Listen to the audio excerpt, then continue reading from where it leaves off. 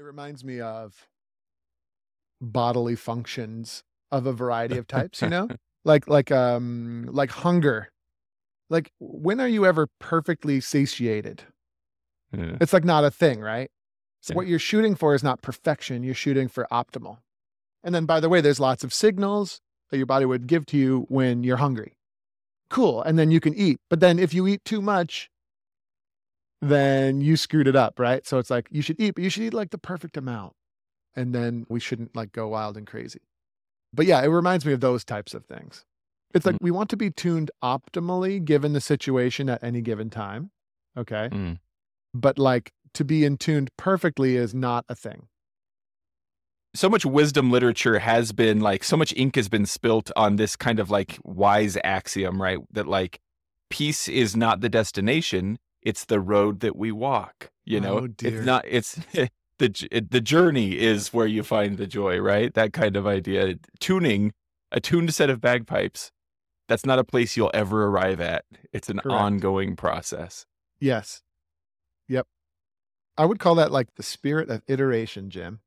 Yeah. The spirit of iteration. That's great. Yeah. I see. I have to be careful what I say because you'll use it again. You'll use it. You know I will. The pitch time continuum is just a silly, not important name for something that is important to understand. And sometimes a silly, unimportant name is what helps us to remember it and conceptualize of it and think about it. So I can see how it can be useful. Yeah, it's nice to be able to use as like recall. But yeah, a lot of those things, sometimes pipers like, well, already off on a tangent here, Jim. We haven't even started yet. That's a great way to get started. Yeah, just get the juices flowing. Sometimes people will take like the silly names and it's amazing how fast it becomes like this religious dogmatic thing. So fast. Fusion is another one. Fusion is another one that we sometimes talk about at the dojo. That's just a made up word that describes just playing correctly, right? But so many people run around in the world saying fusion, fusion, fusion, fusion. Like the dojo, we do this thing called fusion. And first of all, no, like you're not understanding it and nor can you do it. But also that's just a made up word. So let's not get carried away here. And the same goes with the pitch time continuum. So Jim, I ask you, what is the pitch time continuum? I'll tell you, in lived everyday life, in practical terms, it's the reason why I can't just get the thing done and have it be done. Right. I'm reminded of Mr. Incredible at the beginning of The Incredibles saying, I feel like the maid sometimes. I just cleaned this place. Can't we keep it clean for 5 minutes? I just tuned these bagpipes. Can't they stay tuned for 5 minutes? And the answer is no. Even if perfect tuning was achievable, it still wouldn't be achievable because of just like the basic laws of physics. Right. So anyway, when you tune a bagpipe, if you're serious about tuning, I'm not talking about digital tuner tuning, right? If you're a digital tuner, then you can happily exist under the false idea that you can get your pipes in tune and maybe they'll stay that way. Okay. But that's not real life. Okay. In real life, real bagpipe tuning is something that there's nothing you can do. There's no contraption you can buy. Like a world record level amount of time that your bagpipe might stay in tune would be like 12 minutes. Like maybe just long enough to get through a short P-brook, right? Yeah. And I mean, like, can you maintain a very high quality of tuning for longer than 12 minutes? Yeah, probably. And by the way, certainly the real long range P-brock players, okay, they can keep their pipes in tune to an extremely enjoyable to listen to degree for maybe 20 minutes or so. But even they would admit, I'm certain of it, having been like a long range P-brock player once myself, if you are staying in tune for 20 straight minutes, that's a bit of a relief. And then you would also concede that you've had to change your blowing probably fairly considerably throughout the performance in order to keep it in tune. And then also that's a very difficult thing to achieve. And so, yeah, so that's not a thing, right? And I think probably in reality, let's say you reach up to tune your drones, you get everything tuned the way you like. Probably the rolling average all time, length of time that it stays that way would be like 81 seconds. Yeah, that feels brutally honest. Yeah, before a retune is going to be required. At least if you want to be perfect. Now, you can be pretty damn good for longer than that. Mm-hmm. When you're trying to go for that perfection or that fine tuning, it typically isn't going to stay very long, and it takes quite a while to get to the point where it is going to stay that way.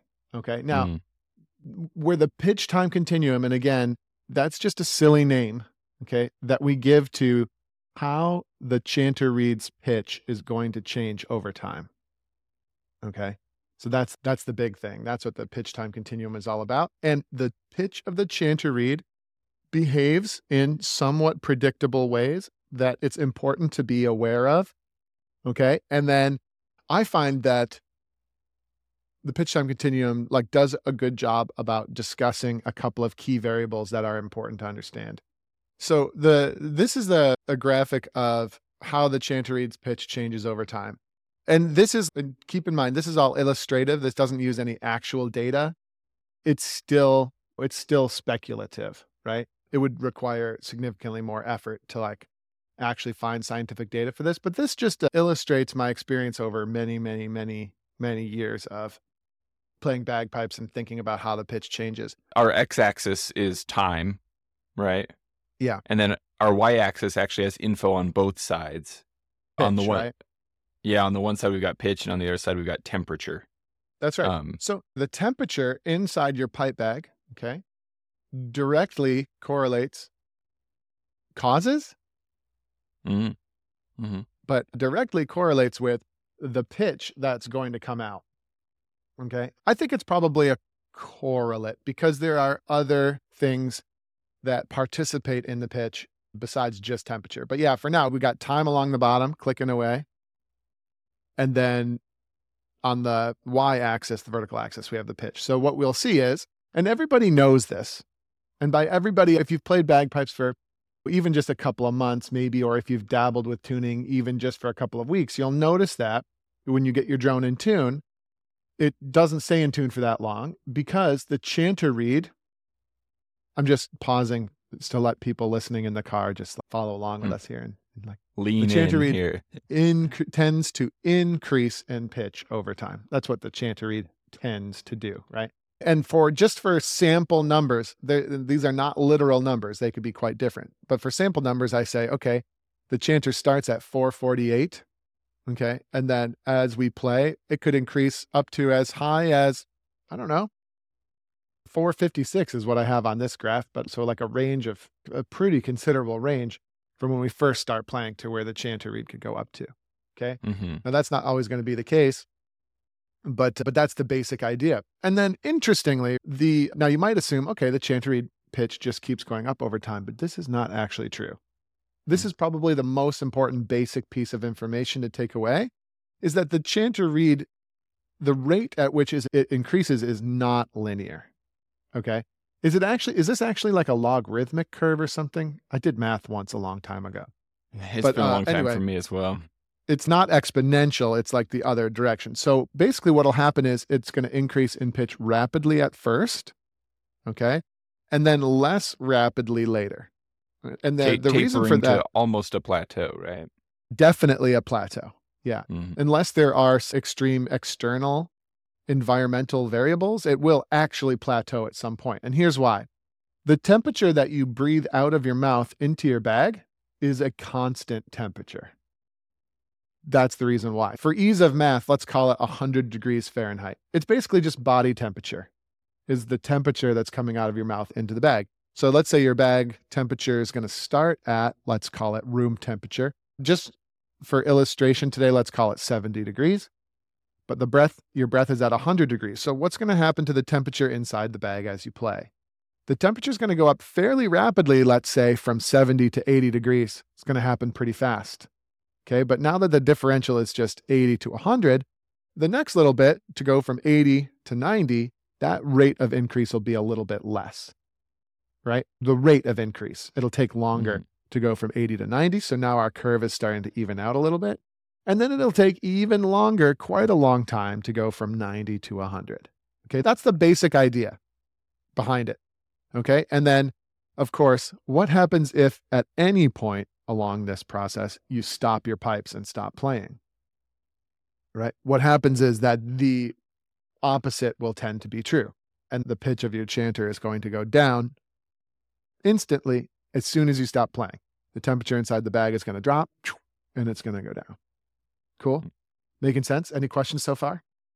Making sense. Making sense. And now, interestingly, why do we care about the pitch of the chanter reed? Okay, here's another crucial point. Why do we care that the pitch of the chanter reed changes? The reason we care is that rate of change that we experience with the chanter reed, we do not experience with the drones. Okay?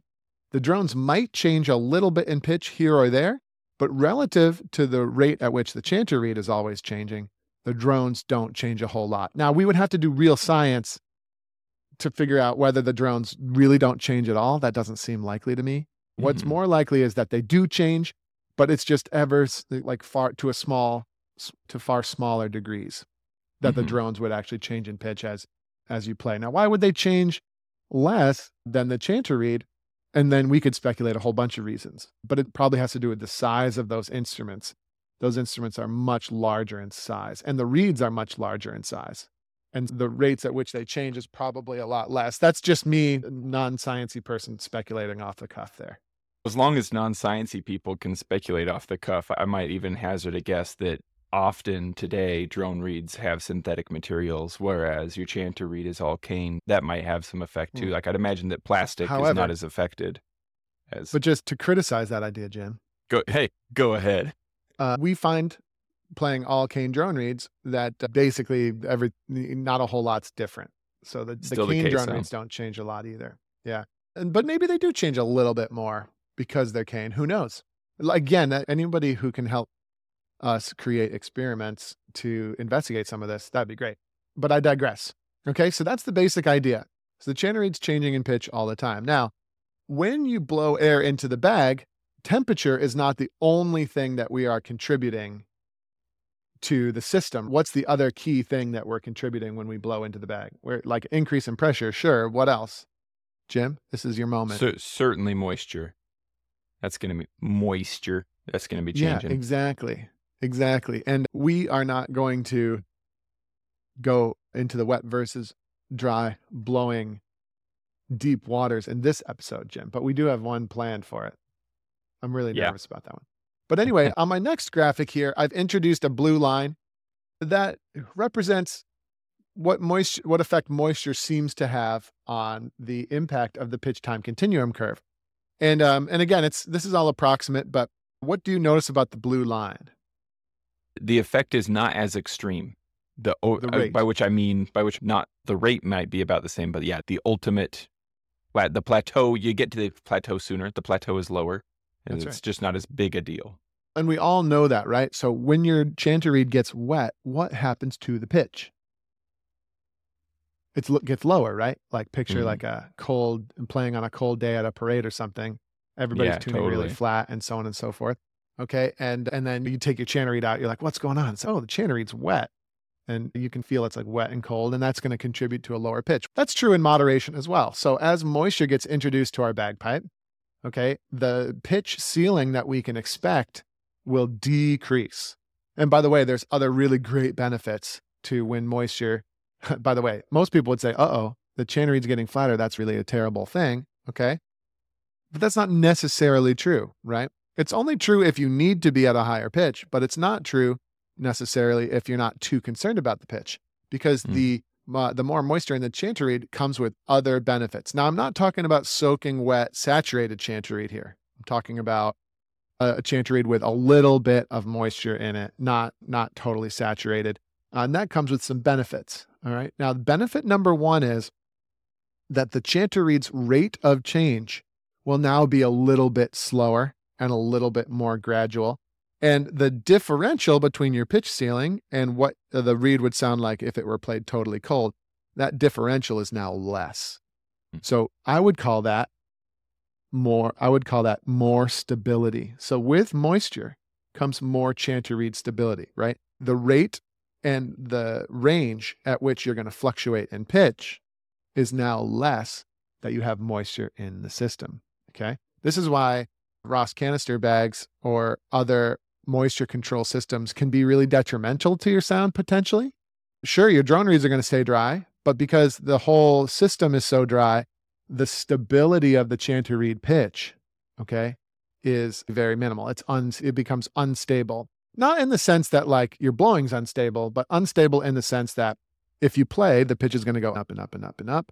And the moment you stop, it's going to go pretty drastically down. However, if you can get some moisture into the system, those fluctuations are going to be less, okay, which is cool.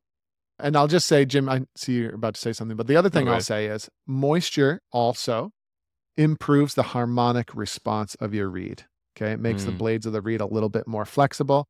It allows things to vibrate a little bit more freely, a little bit more organically. And as a result, you get a nice, full, rich sound relative to a totally dry chanter reed, where you can picture like a dry sponge, right? You can picture like a dry sponge just trying to be a reed, and it's just, maybe you can get it to vibrate, but it's not going to be nice and rich and full. Yeah. So those are the two main benefits you get once moisture comes into the system. And so as long as you can cope with the fact that the pitch is a little bit flatter, then you're good to go. Yeah. It's interesting to me to think about how when in the spirit of a non-scientific person, having something off the cuff here, it occurs to me that water, moisture in general, in terms of like temperature, can have an insulating effect, where the non-wet atmosphere might fluctuate a lot more, but within the water, it's not going to be nearly so much a thing. And so maybe put another way, are you telling me that the moisture level in my bag has a mitigating effect on how extreme the change is in relative to temperature? I think that's what I'm telling you. Yeah. Yep. So in practical terms, two things come to my mind with how does this affect my piping? One is it can be frustrating if it feels arbitrary that my pipe major is telling the entire band when we're getting ready to play, when to play and when to stop playing. I might feel like, hey, man, I just want to go in the corner and work on my solo pieces or something for fun until we circle up. But the pipe major's being like all controlling and telling me like, no, don't play your pipes yet. Now play your pipes. That can feel very frustrating if it feels arbitrary. But using this, I can go, oh, there's a reason behind why we would want all the pipes warming up at the same rate as much as possible. Yeah. And it's the same reason you would want everybody in the band to be playing a similar system.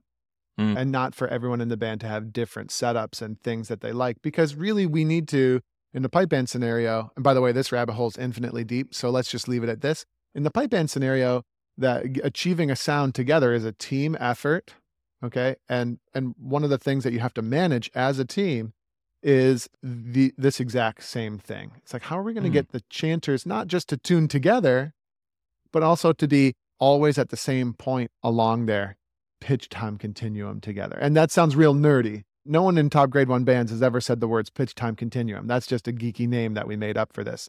But it's like, how are we going to manage chanter reed pitch over time over 20 pipers simultaneously?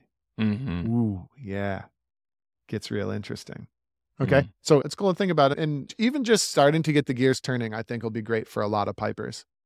I'll bring up the final image now, where I've added a third layer of moisture here. And you can see now there's a green line on our graph. Okay. Now this is with even more moisture in the system. Okay. So the blue line was a little bit of moisture. Now the green line this is where I picture myself when I'm playing my band bagpipe, or the bagpipe that I like to play, right? When I play long range solos, I would go with a moisture control system, which would put me basically on the red line. Okay. But the bagpipe I like to play, the one I would play for gigs, this is a great example. The one I would play for gigs is definitely the bagpipe using the green line on the continuum. Okay. Where I'm not shying away from moisture at all. Okay. I'm letting it in, making it happen. I'm becoming one with my friend, the moisture. Okay. But we can see here now the pitch ceiling is now the lowest of the 3. Okay. So our chanter itself, we want to set it up so it sounds good at this lower pitch, because it's never going to get up to that pitch where the red line was before. So maybe a chanter that's designed slightly sharper than others might be good for this type of system. Okay. But now you can see that the range between when I'm totally cold and the range between where I level off way at the top of the ceiling, it's a small range. Instead of 8 hertz, it's now 4. So I've split the range of possible pitches in half, which is really good. Okay. And then you could see that everything, if it increases or decreases, when I stop playing, for example, okay, the pitch isn't going to dive way back down. All right. The pitch is Mm-hmm. going to take its time now. So the rate of change is now going to be less. So this is a much more stable setup. Okay. Mm-hmm. Stability. And I like, and by the way, it should be nice and rich because there's lots of moisture for the chanter reed to work with. So I should get a nice full sound. This is what I'm liking. This is what I'm happy with. And by the way, this is basically what top grade 1 bands are working to achieve. Okay. We're working to achieve the maximum harmonic response out of the instruments, which only moisture can provide. We're looking for minimum instability in chanter reed pitch, right? Mm. It's really cool. During the March Past at the major this last weekend, I just got back. You got to hear that in action, right? The bands will get tuned up and then they'll have to stand for a long time without playing. Okay. And then they have to fire up and they have to play 6/8 marches. So if you get all tuned up and then you stand around for a long time without playing, you would expect that the chanter pitch relative to the drones, when they fire up again after standing around for a long time, that the chanter reed pitch will be flat. Okay. Mm-hmm. Now, if these bands played dry systems, they wouldn't just be flat. They would be radically really flat. Mm-hmm. Right. However, because the top grade 1 bands are playing moisture welcoming systems. Okay. And again, this is all made up in my mind. Maybe I'm way off base here, but I don't think I'm that far off base. But meanwhile, because these bands are playing moisture friendly setups, when they fire up, their chanters are only slightly flat to the drones, like to the point where the average listener probably couldn't tell. It's only slightly flat. And then after maybe one part, maybe a part and a half, because the temperature is now increasing inside the bag again for us, right? The chanter reed pitch has come up and now it's bang on with that drone number. Okay. Now, maybe if you play a really long time, maybe the pitch of the chanter might even pass the pitch of the drones, but not by much. Okay. So Mm-hmm. so a good band has got that richness and that stability because of the way that they work with moisture in a really smart way. And that's basically what the pitch time continuum is all about. One of the things that you have to do, if you play a dry setup, okay, one of the implications here that you can see on the graph, you can just see it. If you play a really aggressive moisture control system that tries to filter all the moisture out, then it will require continuous playing in order to be in tune for a long time, which is possible, right? So if you take somebody like Bruce Gandy or these top soloists, what they're doing in the tuning room before they go on is playing continuously. They got to get that pipe all the way up to the pitch. Okay. And then, by the way, you want to minimize the amount of time you have to stop your pipes to say hi to the judge and whatever before you start playing. And then those really long tuning times that you have before someone starts playing their P-Brock, right? That's what that time is then used for, is to get that chanter reed back up to that optimal pitch where it's not going to change anymore. Okay. And you want that to last for your full 20 minutes. And it's wild and crazy, man. And by the way, if you're buying into any of what I'm saying, it would also be instantly apparent that a digital tuner is not going to be the solution to this problem, is it? Like, the digital tuner has no awareness of any of this. And in the time it would take you to make an adjustment to your digital tuner, in many cases, the chanter reed pitch has already changed so much that the variables are just going to start to get really confusing and not workable. So there you go. Pitch time continuum. What do you got for me, Jim? What else do we need to know? I think you cover it really well. I think the one other thing that is of like very practical interest for any of us listening to you talk about it is how this affects us when playing by ourselves, aside from with a band. I can tell you a very embarrassing story of a Christmas concert I did once where I had been in tune at home when I was getting ready. Yeah. And then I went to the event, and before the event started, I struck in and started playing and was still pretty well in tune. But then there was more time. And so I went to a green room and just for fun, kept playing for a while. Yeah. And as I kept playing for a while, I went, oh, my drones are off. And I readjusted them, played for a little more, and I went, oh, they're off again. Adjusted them again. And then they said, hey, time for the show to start. So I go and sit in my spot for about 45 minutes until it was my time to play. Go out on stage. So low in pitch, sounded right? horrible, like Yeah. so like embarrassingly horrible that I did everything I could to shorten my solo so I could get off that stage and drive home because I Yep. was so ashamed how Yeah. terrible it sounded. Yep. I have a very similar memory. It would have been like 2003, maybe even 2002. It was one of my first years playing with the SFU pipe band. And we were doing like a big session where we were working on getting all the pipes locked in. And whoever was before me in the process was taking a really long time. So I just kept playing and playing and playing and playing, waiting for my turn, trying to sound great for my turn. But because of all that playing, the pitch had gone up so high, and it was way more playing than you would ever do on the Day of the Worlds or anything like that. So the pitch Mm, had gone up so high that everything was just a hot mess. And like it was ultra embarrassing. I'm probably lucky I didn't get cut. yeah. But I just remember kind of like being scolded rightfully for just overplaying and just not paying any attention to how much I was playing relative to others. Because yeah, that's the game, right? We want to tune ourselves so that we sound great when we perform, right? Which in Hmm. different situations can be different. Another example would be, let's say you're playing a funeral, right? And there's going to be a half an hour break between when you tune and when you need to play. Okay. Yeah. A little bit of knowledge of the pitch time continuum can go a long way there. All right. So we can play a moisture friendly setup. So play your pipes a little bit at home, get them kind of acclimatized, get some moisture in the system, get things the way that you want to go. And then what I do is I basically never play for more than 30 seconds. That's the secret. That's my secret. So once the pipes are while I'm acclimatizing the pipes, I play for more. I play 5-10 minutes just to get the juices flowing in the bagpipe. But then what I'll do is I'll let the pipes sit for 5 minutes, right? And then I will strike them up and bring them into tune in about a 30-second period of time, right? And maybe 60 seconds is fine, okay? Because you get them in tune and then play a little bit of a tune, making sure everything's sounding great. Then I let them sit for 5 to 10 more minutes. Then I pick them up again to make sure they still sound good. And if they don't, I do some small tweaks on the tuning. But like I do that 3 or 4 times at home before I leave for the gig. Just, 30 to 60 seconds, tune them up. And what you should find is hopefully you get to the point where you pick them up 10 minutes later and they're still perfectly in tune, right? Hmm. So basically I'm not letting the pitch of the chanter ever get up high. And then what I do when I go to the funeral, guess where I warm up? Where you're I going to just play? I know. See, I skipped the whole warm up altogether. Oh, of course. So I see. at home, It was a good question. right, I don't have to worry about where I'm going to warm up at the gig because I've gotten myself confident enough at home that my pipes are going to sound great after long periods of sitting, right? Yeah. And if I get the chance to toot my pipes, I will. But if I don't get the chance, I'm not that stressed because I've done this process that I trust. Now, granted, there's a lot of little variables in there. You just have to be careful.